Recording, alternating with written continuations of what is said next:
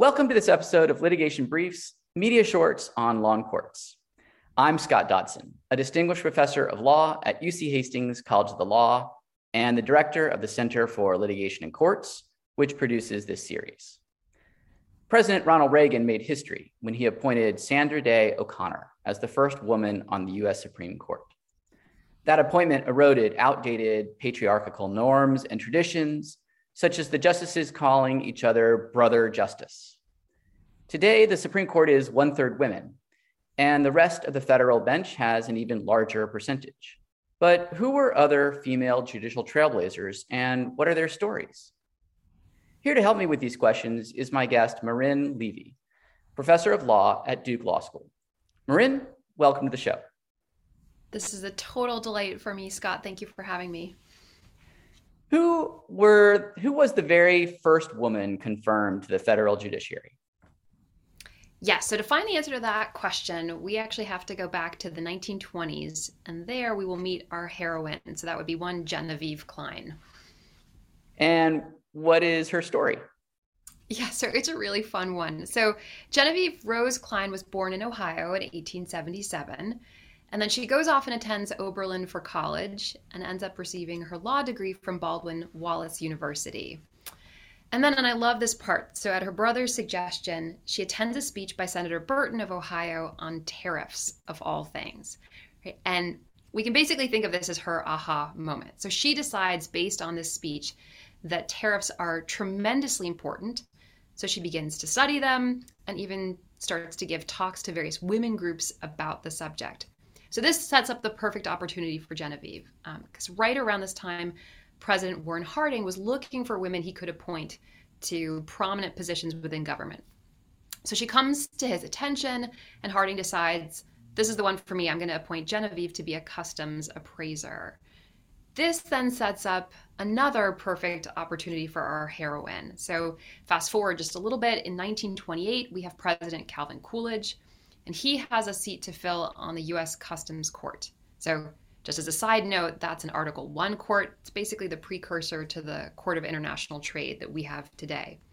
So he then selects Genevieve, and the news makes quite a splash. So the New York Times ran this great headline, "Woman for Customs Court." And the article itself is really, it's funny and kind of delightful. So it goes on to note her rather diminutive stature, so she was quite petite in person.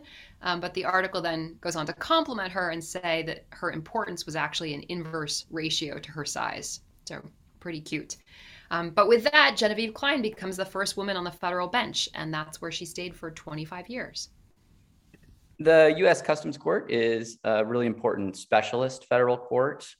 Who was the first woman appointed to an Article III generalist court? Yeah, so that would be Florence Allen, and she is one of my absolute favorites. We can think of her as really the queen of firsts. So she was born in 1884 in Ohio, and she ends up going to Case Western Reserve for college.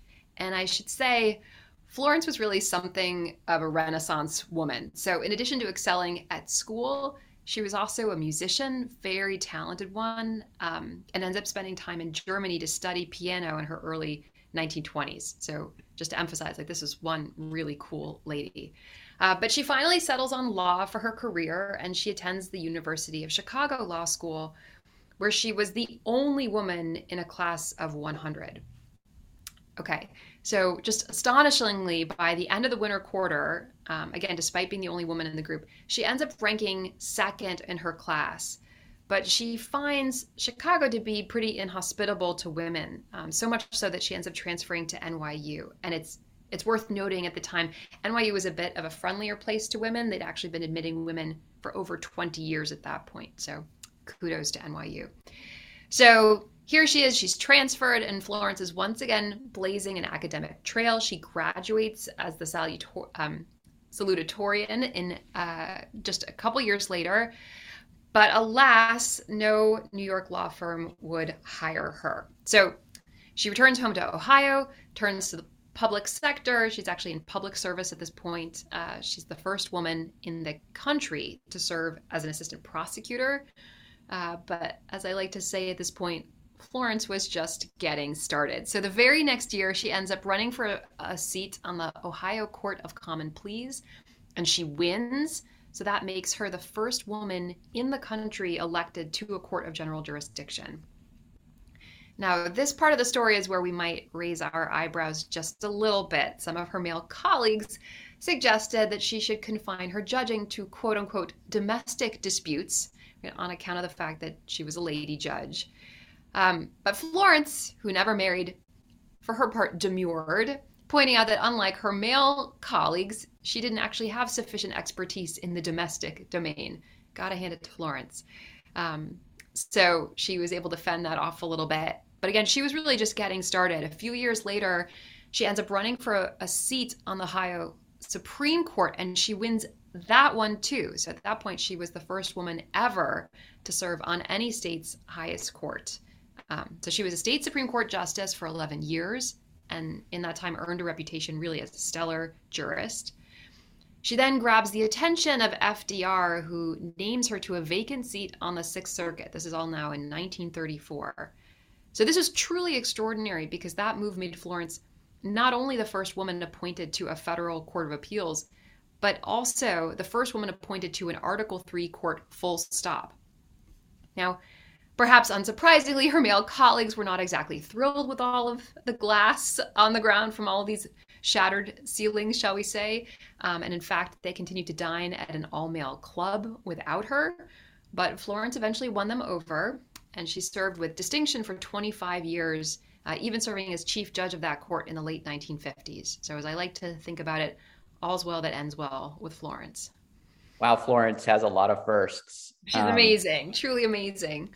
How about the first Black woman in U.S. courts?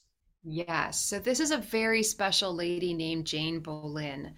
So to get her story, we go back to 1908 when she was born in Poughkeepsie, New York. And I should say her father was a lawyer, and that clearly inspired her growing up. So she ends up going to college, and even though Vassar was practically in her backyard, they would not enroll Black women. So as a result, she ended up going off to Wellesley instead. She graduates in 1928, one of the very top students in her class. So following up on that childhood inspiration, Jane then attends law school. She enrolls in Yale, where she was one of only 3 women and the only Black student at the time. And when she graduated in 1931, she became the first Black woman to receive a degree from Yale Law School. So truly extraordinary. But like so many of the other women we've noted so far, Jane wasn't able to find employment. So she said, looking back, I was rejected on account of being a woman, but I'm sure that race also played a part. So what did she do? I love this. She goes out and starts her own firm. And then a few years later, she was hired by New York City's Corporation Counsel's office. So, they represent the city of New York. So that was a major accomplishment really in and of itself. But then not long after that, something truly extraordinary happened. So in the summer of 1939, she gets word that Mayor LaGuardia wants to see her. And she later said, looking back, I was very apprehensive, right? So she's worried that she's done something to land herself in hot water, but she couldn't think, what that could possibly be. So as it turned out, the mayor said right when they met, I'm going to make you a judge. Raise your right hand. And that's, of course, what actually happened. So this all made Jane Boleyn the first Black woman judge in the entire country. Now, she was assigned to the Domestic Relations Court, which she really loved, and she served there with distinction for 40 years. So switch gears for a minute. Who was the first woman who argued a case before the U.S. Supreme Court? Yeah, so that's another special one. There's a little bit of a theme here, right? All of these women are just tremendous and really like extraordinary characters in their own right. So that would be Belva Lockwood. Belva was born in 1830, and it's worth noting that her early years were particularly challenging. So she's married at 18, and then she's tragically widowed at the age of 24 with a toddler to raise. So what does she do? She has to go out and support herself and her young child. So she teaches school, where she soon discovers that the male teachers were being paid twice as much, if not more, than the female teachers. So Belva didn't take this lightly, and she actually goes to the school trustees to complain. And at that point, she's rebuffed. She's basically told, I'm sorry, but we simply can't help you as this is the way of the world. That's how it was put to her. So credit to Belva, she decides to pursue a legal career. Again, this is just something truly extraordinary for this time for a young mother. So she applies to Columbia for law school only to be rejected for the risk that she might, quote unquote, distract the male students. You have to love that. So she enrolls in the National University Law School instead, which admitted her. But then when it comes to graduation time, they refuse to grant Belva a diploma because she's a woman. And the problem with all this was that she actually needed that piece of paper in order to be admitted to the DC bar, right, in order to practice. So what does she do? Once again, Belva doesn't take this lying down. She actually writes to President Ulysses S. Grant, who just happened to be the president ex officio of the law school. And a few days later, Belva got her diploma. So having won her diploma, she then had another challenge in front of her, though. She still had to win her way into court. So by this point, she'd actually remarried, and there were some courtrooms that wouldn't let her appear precisely because she was a married woman. So once again, not being one to take things sitting or lying down, Belva goes out and lobbies Congress to pass an anti-discrimination law that would allow women to appear in any court in the district, including the Supreme Court. And then in 1879, Congress did just that. And then again, just continuing with the extraordinary here, Belva became the first woman admitted to the Supreme Court bar later that year. And she was reportedly sworn in amidst a bating of breath and a craning of necks. I love that phrase. I love the image that conjures up.